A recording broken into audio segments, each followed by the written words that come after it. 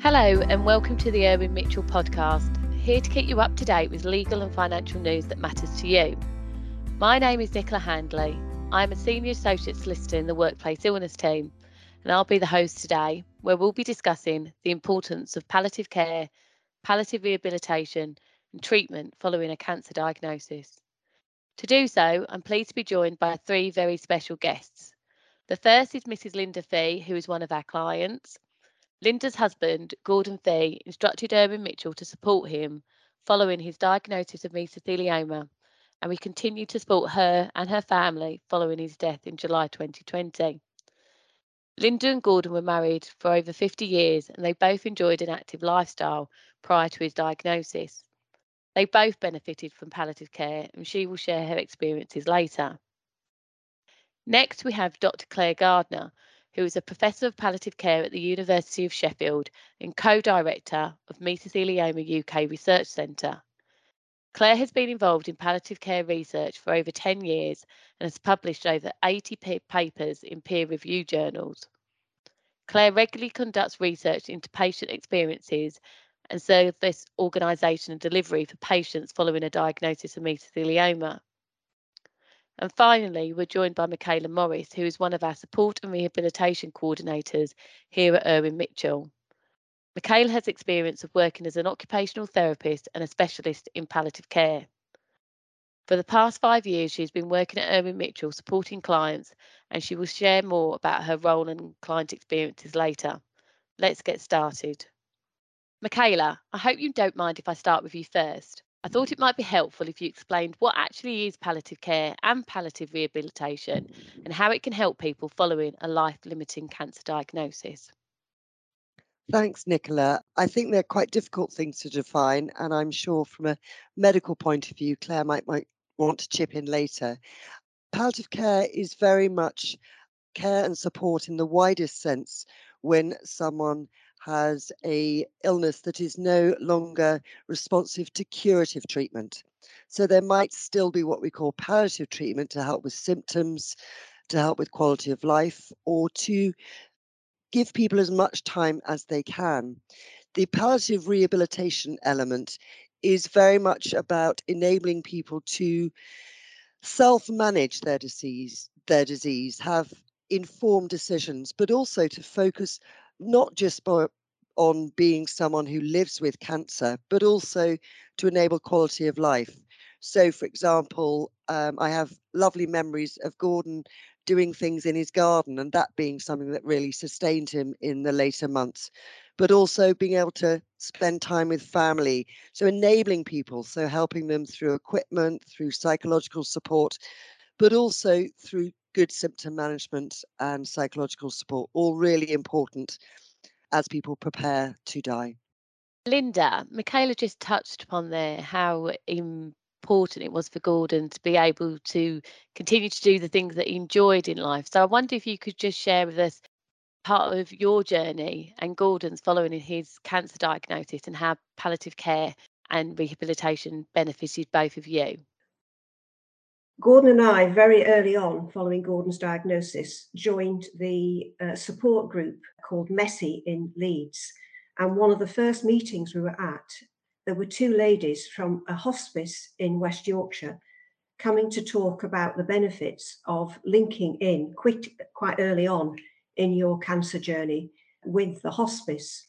And they spoke about the wide range of what was offered at the hospice, much of which, I didn't know about. And they kept stressing, please don't think a hospice is just for your last few days of life. There's so much more that it can benefit you with. And so they ended the session with saying, if you've got a hospice nearby where you live, please try and make connections with it. Now, Gordon was reluctant to do that in the first few months. He kind of got put on the back burner, which I fully understood. But we do have in York a really good hospice called St Leonard's. Now, at the end of Gordon's first year of being diagnosed with mesothelioma, which had involved a lot of very invasive treatments, the insertion of an indwelling pleural catheter initially, subsequent inclusion on the Mars trial, which involved 6 rounds of chemo, which nearly killed him off, with a number of hospital admissions with that, and then also pleural decortication, where he had a very big operation in Sheffield. And the operation did cause some side effects, which he had to have remedied later on, although it was seen as being successful in removing a lot of the cancer. But very sadly, despite going through all that, there was hope that he would then be fairly stable at the end of that year. But the CT scan showed otherwise, that the cancer had showed quite considerable progression, even though he'd only been at stage 1 when he began his journey. So it was then, as I say, about a year after that diagnosis, that it was Gordon's decision to actually contact the hospice. So we went along to a drop-in day centre called the Sunflower Centre, and they were brilliant. The welcome we got, it was just such a gorgeous atmosphere there. And whilst we were there, we had to fill in questionnaires, but Gordon was later on advised to consider coming on something called a relaxation and re-enablement course. It was 12 weeks, 1 day a week, full days, and he was nervous when he went initially, but soon adjusted.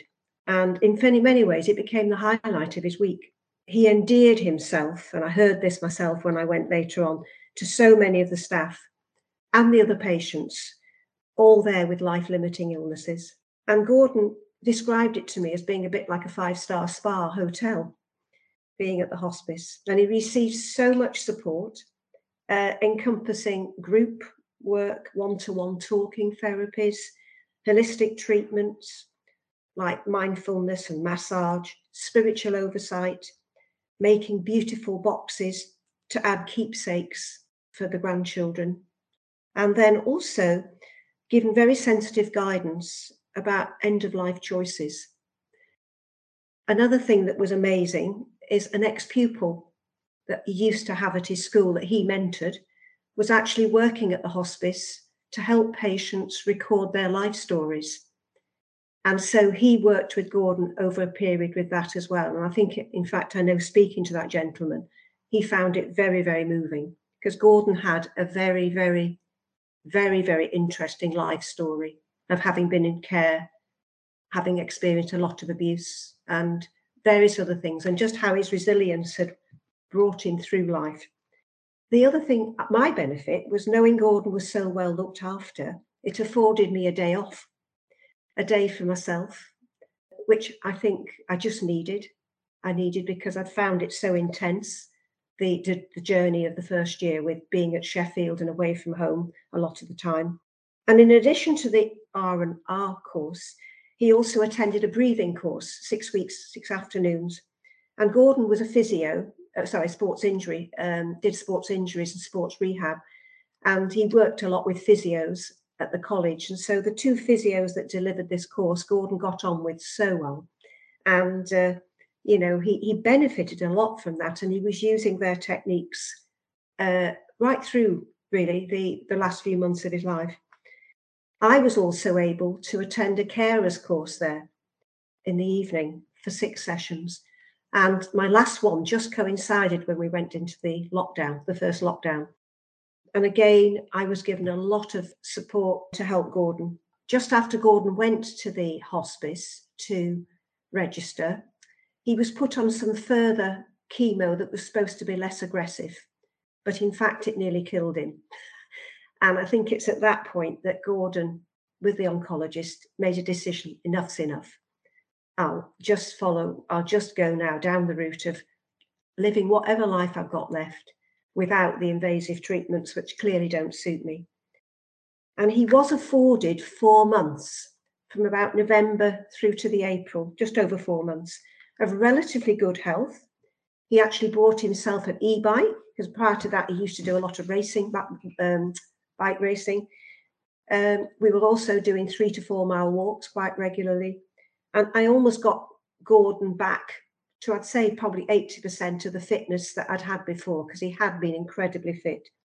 His GP knew that he wasn't going to stay in the house and be shielded. He knew that Gordon needed to get out. So the GP gave his blessing for him to get out on his bike and walking. And we do live near quite lovely countryside, so we weren't in crowds. But the last 3 months of his life was when we were in lockdown, and they were tough. His pain came having had hardly any need for painkillers at all. He suddenly was catapulted into a pain arena that he'd never known before. And he was not coping with the opiates that the doctor gave him. And the doctor was struggling really to find a treatment package that was going to work.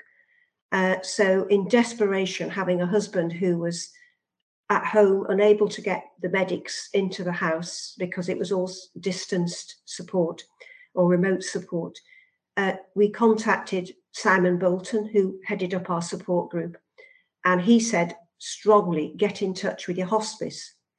But we had to do it through the GP. And fortunately, the GP, who had been brilliant, gave it his blessing.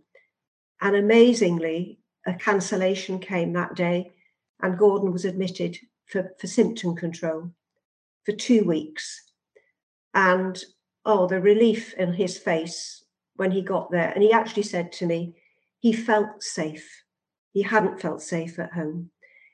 He was given a wonderful welcome by the staff. They all knew him so well. So he didn't have that spectre feeling of going into somewhere. He actually went in a relaxed way, knowing he knew the setup there. He received some amazing support while he was in there, both emotional support, which I think he needed because he'd found the previous few months so traumatic. Also coming to terms with knowing his life was coming to an end. And I know he had some very weepy days, and the pastor, the spiritual lead at the hospice, was able to get alongside him, as did many of the staff. And that was wonderful. And bless them, they knew we'd got our golden. And so they discharged him with much less pain the day before our golden, which we were able to celebrate with a huge street party of about 160 people and a band on the lawn, PA system for speeches, and we had loads of speeches. And Gordon was able to give a wonderful speech, and he was walking around quite a bit as well. And it was the one thing he'd had on his bucket list, to live to our golden. And he, despite having been told by medics it was highly unlikely, he did. There was a very rapid decline that night, and it was unexpected. The hospice hadn't expected it to happen quite so quickly. They thought he would be a good few more months, but he had to be readmitted. And one of the things I will say is that prior to his 2 weeks in the hospice for symptom control, he had originally thought he'd have hospice at home at the end of life. But having experienced the trauma of lockdown and not being able to get the medics to come to the house, we couldn't even get the Macmillan to come to see us. It was all very remote. He made a change of decision about that and said he wanted to go back in the hospice at the end. And that he was able to go back in. It was only a day and a half when he got back in, but that's where he knew he'd go and be looked after and be safe. And also, unlike if he'd gone back into a hospital, I wouldn't have been able to see him. I was able to see him, as were the family, still for some limited time until his last day, when we had unlimited visiting. And then I struggled having to deal with COVID, lockdowns, probate, litigation, continuing with all that after Gordon died. And I couldn't have a hand to hold or a shoulder to cry on. It was all get on and do it. And I think because I was having to deflect people because of you couldn't hug people, I think inadvertently I deflected the grief through necessity to some extent. But come about 6 months after Gordon died, I hit a real wobble. It was the third lockdown. We were all feeling a kind of numbed weariness with COVID anyway. And I was crying a lot. And my get up and go had got up and gone. So I contacted the hospice and said, was there any way I could get some support? And I was offered some listening support over the phone, which did make a big difference. It wasn't perhaps as ideal as face-to-face, but it was certainly beneficial. Thank you, Linda, for sharing that with us. You've clearly demonstrated just a number of reasons that I don't think I can do justice to repeat, of how both you and Gordon benefited from palliative care, enabling him to be there with you in the street party for your 50th wedding anniversary. I know that was important to both of you, and you did mention it to me on a prior occasion when we met. But again, I think allowing you to have the space that you needed at a time when often people find when they're caring for somebody with mesothelioma, they're not able to, is a real benefit. I wonder, Claire, whether you could share some of your experiences and insights in relation to the importance of palliative care and palliative rehabilitation following a cancer diagnosis. So I work as a researcher at the University of Sheffield, and I work in the Mesothelioma Research Centre. And we're just coming to the end now of quite a big project, which was looking at palliative care in mesothelioma. And I'll tell you a little bit about the study and what we found from that study and the interesting findings from that. As I said, it was a big piece of work, so I could sit here all day and tell you about bits of data that we collected, but I'll try and keep it to the headlines and the most interesting parts. So the aims of the study really were twofold. Firstly, we wanted to look at what are the palliative care needs of people who have mesothelioma and their family members. And then secondly, how can we support patients with mesothelioma who have palliative care needs? And in particular, what role clinical nurse specialists have in helping meet patients' palliative care needs. And it was interesting there, Linda, I heard you talk about Simon Bolton, who is one of the mesothelioma clinical nurse specialists, and he obviously had an important role for you in helping facilitate palliative care. So those were the aims of the study, and we collected a lot of data from lots of different people, from both patients with mesothelioma, their family members, also collecting data from clinical nurse specialists about their role. And the findings of the study, I suppose there were kind of three headline findings, I guess, from that piece of work. And firstly was that patients with mesothelioma and their family members do have quite significant palliative care needs.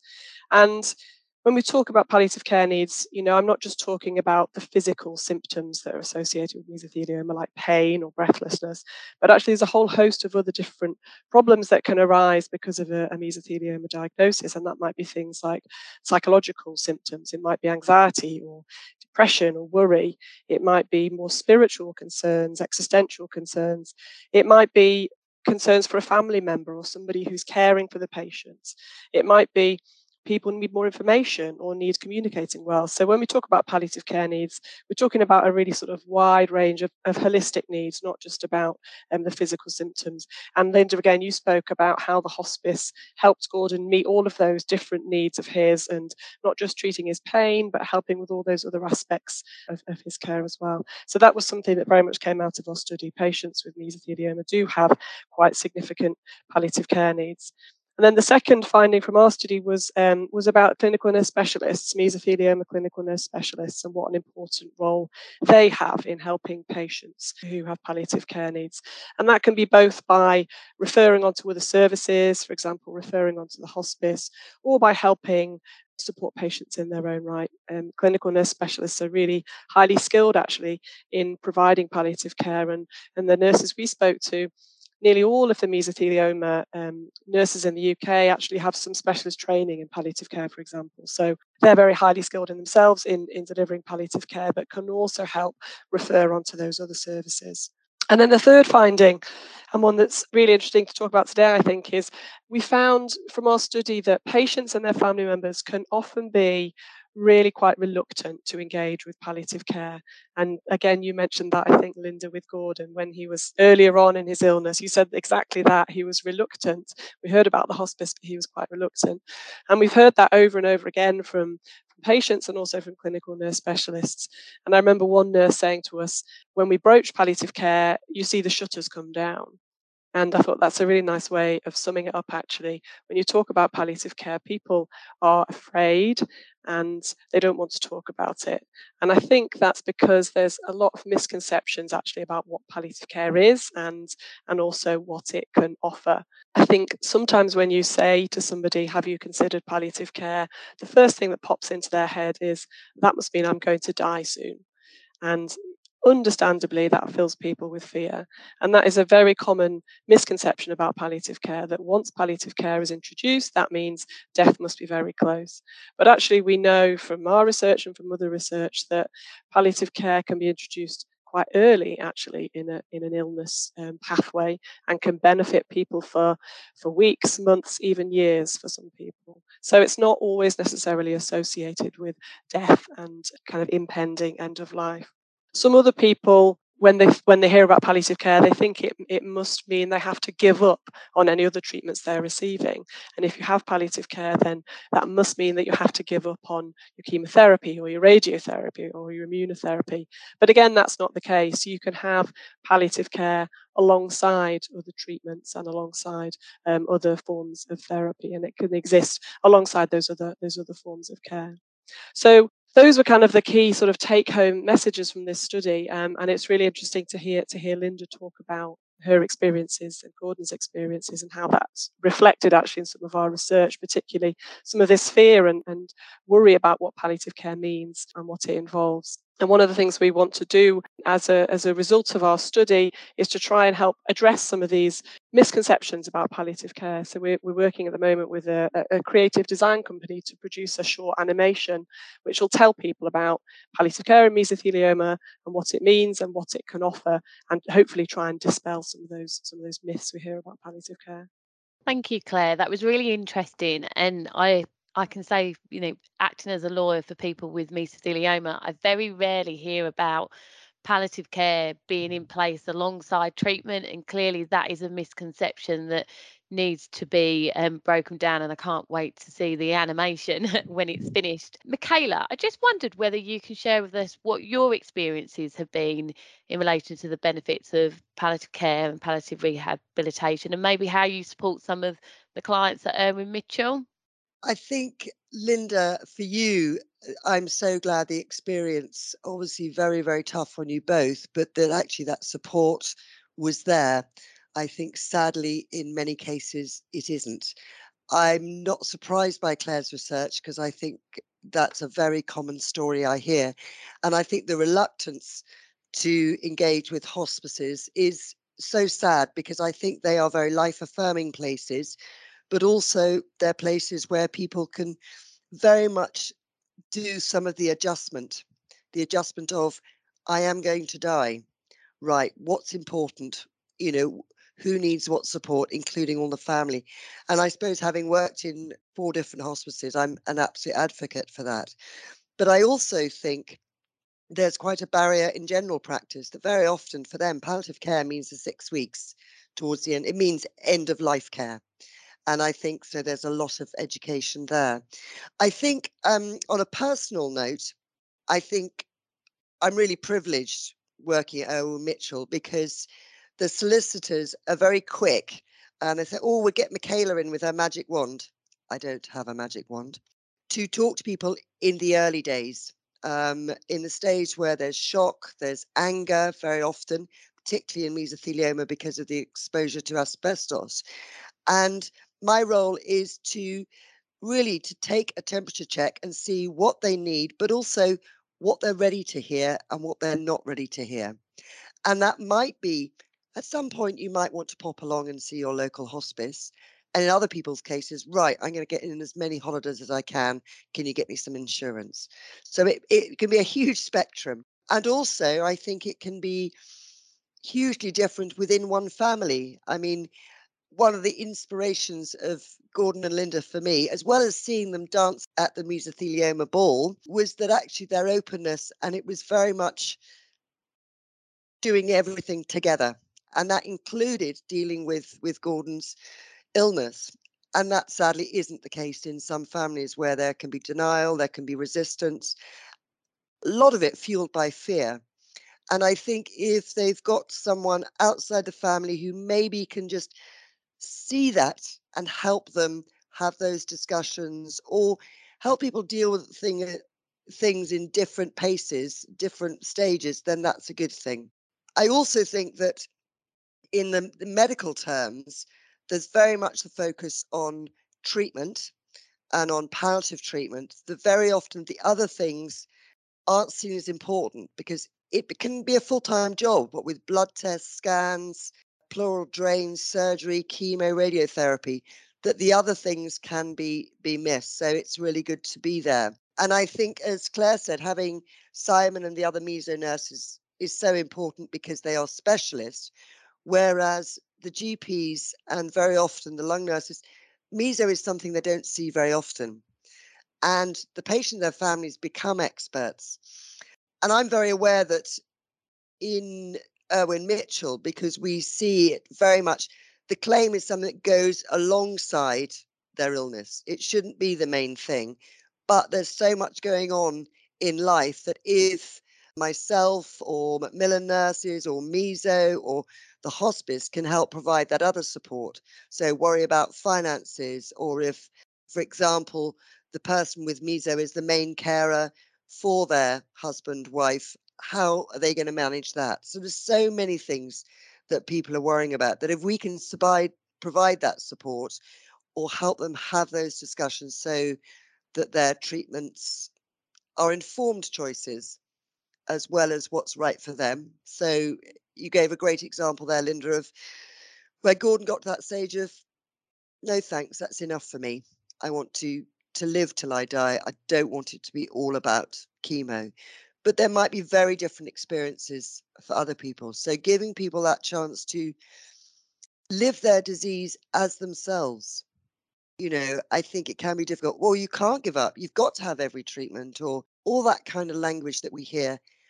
I just think is so unhelpful, that actually, a life-limiting diagnosis affects everyone differently. So we need to support them as openly as we can, giving them the opportunities that are available there for support, but also to respect their way of doing it, which might be their way of doing life as well as doing death.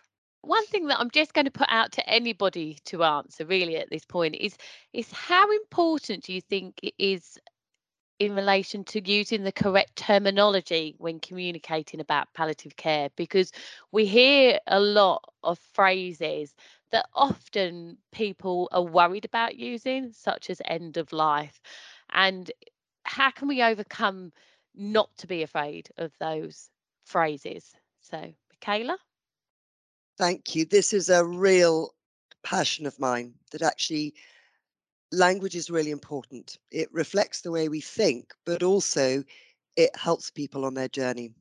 And that actually by talking around things, dressing them up, or not using plain language, I think is not helpful. I'm a great believer in using language that is about living. And I apologize to all the people who use this word, but it is a word I find very difficult, which is terminal, because that's the end of a train line.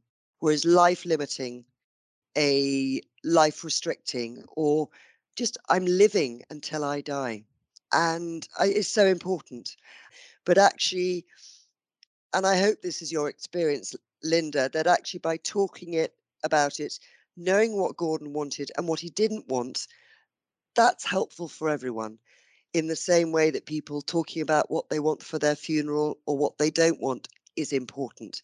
Yeah, I'm a great believer in being honest, but also that involves a lot of listening. So I can be all, I'm going to be honest and straightforward, but actually I've got to see, is that person ready for it? So you're never, we can't dive in there, but also we all see it and view it differently. So we have to be so sensitive. I mean, I completely agree with you, Michaela, that it's really important to be sort of honest and clear about what terms we used. And we do often hear of people using synonyms for palliative care because they know that people are scared about palliative care. So you'll often hear people say, symptom management or best supportive care, quality of life care, all this other different terminology is thrown around. We're talking about palliative care, we just don't want to say it because we know that people are frightened of it.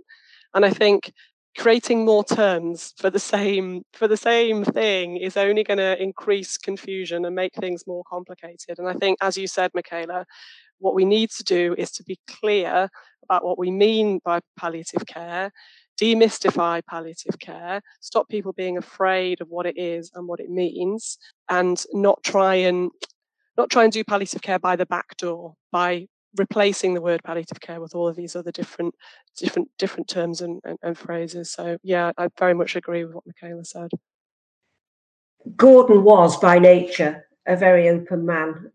He was always wanting to be one step ahead of the game, as it were, with any medical appointment, you know, because he had got a fair grasp of medical things, but he didn't hide away. I think that was the thing I'd say. And so he wanted always to know as much as he could about what was happening to him. So I think that's on the actual medical journey that he's going on. Yes, we did share in depth together. And I think, you know, we had to journey with our own grief journeys separately, but then also we had to come together as well at various points. I think, you know, the CT scan results, they always were big days, you know, and they could leave you in a very sort of fragile state afterwards. But I think there will have been things that Gordon probably, when he was at the hospice for symptom control, pain management for that 2 weeks, I know that when he was in there, he was probably, and when he was on the R&R course, the Relax and Re-enablement course, I know he did a lot of talking with people like you, Michaela's, with the specialists, the social workers, the occupational therapists, the spiritual leads, and some of the medical staff. And so it's possible that he was able to feel free to do that because he was there without me and didn't want to burden me. And I know he was desperately wanting his end of life journey for me to be spared in some ways some of the spectre that I had with dealing with my father dying with lung cancer at home when I couldn't get the medics out. And again, knowing he'd got a lung condition, that had been playing in my mind, the fear of that. And so I think I was reassured by the hospice when I went to the carers course, you know, that wouldn't happen. They will try incredibly hard to avoid that happening. Things weren't perhaps as easy as it might have been getting back into the hospice or when he was in the hospice for symptom control because of it was COVID and everybody was having to nurse, everybody socially distanced, you know, with the mask wearing, and it was limited visiting times. But no, I think I wholeheartedly agree with what Michaela and Clare have said there, that as being open as possible, but also having to deal with each individual as an individual, because I've met people at Messy, the support group that Simon heads up, who absolutely froze when we mentioned the benefits of going to the hospice or linking up with the hospice. But we were able to help a number of people who were struggling with enormous pain to face, as it were, to accept the rightness of contacting the hospice. And they did so, and the benefits were enormous. You know, we were able to find that out. I'm very aware as you speak, Linda, that I have quite a large number of clients, but also for myself, family and friends who have died during COVID who haven't had that positive experience. And I think it's really important to recognise that people are experiencing particularly complicated grief because of COVID, of not being able to spend that time. And I can think of one family that Nicola knows well, where they weren't able to get a place at the hospice. And sadly, he died in an open bay in a ward in a hospital. And if there is only one good thing of COVID, for me, it's that actually palliative care teams are well used and versed to talking about these things, but actually it's been a steep learning curve for the NHS. Most of the NHS staff are not used to doing dying at that rate and that speed and in that distress across ages, ethnicities, without families involved and them being the ones. So I think if COVID has made us talk more about death and dying, COVID has made us look at our communication around death and dying, then that has to be a good thing. The other thing I just want to mention was that I'm aware that because of the demographic of people living with mesothelioma, many of them are grandparents. And actually, that not using straightforward language is so important. So I, as you can probably tell, I'm a South London girl. I was not from Yorkshire, but I was quite surprised when I got to Yorkshire that dying is termed as he's passed. And that's a very much a local thing. But I think it's become a wider thing. And I think for a child, granddad's passed. What does that mean? Has he passed the tomato ketchup? Has he passed the bus? Has he passed the park? That actually being courageous and saying, it's really sad, grandpa has died, is actually really, really important. Thank you, Michaela. I just got one last question for everybody, really, and it's normally one of those typical questions to close a conversation. But if there's one thing that you could maybe hope for the future for somebody who's considering palliative care and that you could change, or maybe one takeaway comment or thought, what would it be? And I think I'll go, if possible, to Claire first. I guess, thinking to our research and what we found, if there's one thing we could hope for as a consequence of the research that we've done, I think it is just that we want to get people talking about palliative care. We want to get people thinking about palliative care and asking questions about palliative care and not being afraid of it, because we know it has huge positive benefits for people. If only we can kind of get over that hump of fear and stigma really associated with the terminology. So I think that's kind of my hope for the future, that we can use some of our research to hope kind of facilitate that for some people, to take away some of the fear about palliative care and get people talking about it, engaging with it, and accepting it. Thank you, Claire. I know that I often talk about it, but will do more frequently when I think that it's a topic to be discussed with a client, because, as you say, it is a really important part of somebody's journey following a diagnosis of mesothelioma. Linda, what would you respond to my question about maybe hopes for the future for somebody else in Gordon's place? Anything that can happen really that's going to remove the spectre that is held in some people's psyche about hospice and palliative care. For certain, the benefit that Gordon received, both from attending those courses, it gave him a fresh spring in his step, emotionally and physically, really.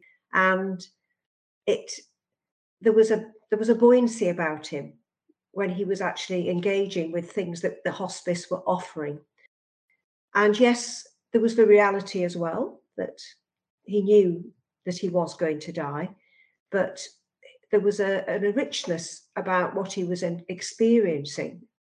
And I think because he was so open, there were many spin-offs of reunions with people. His gymnastic team that won the British Championships from 50 years earlier, 52, twice they won the British Championship. They all came together. And, I think they were staggered to see Gordon looking so buoyant. And this was when he got during his last 4 months of being well enough to enjoy doing these things.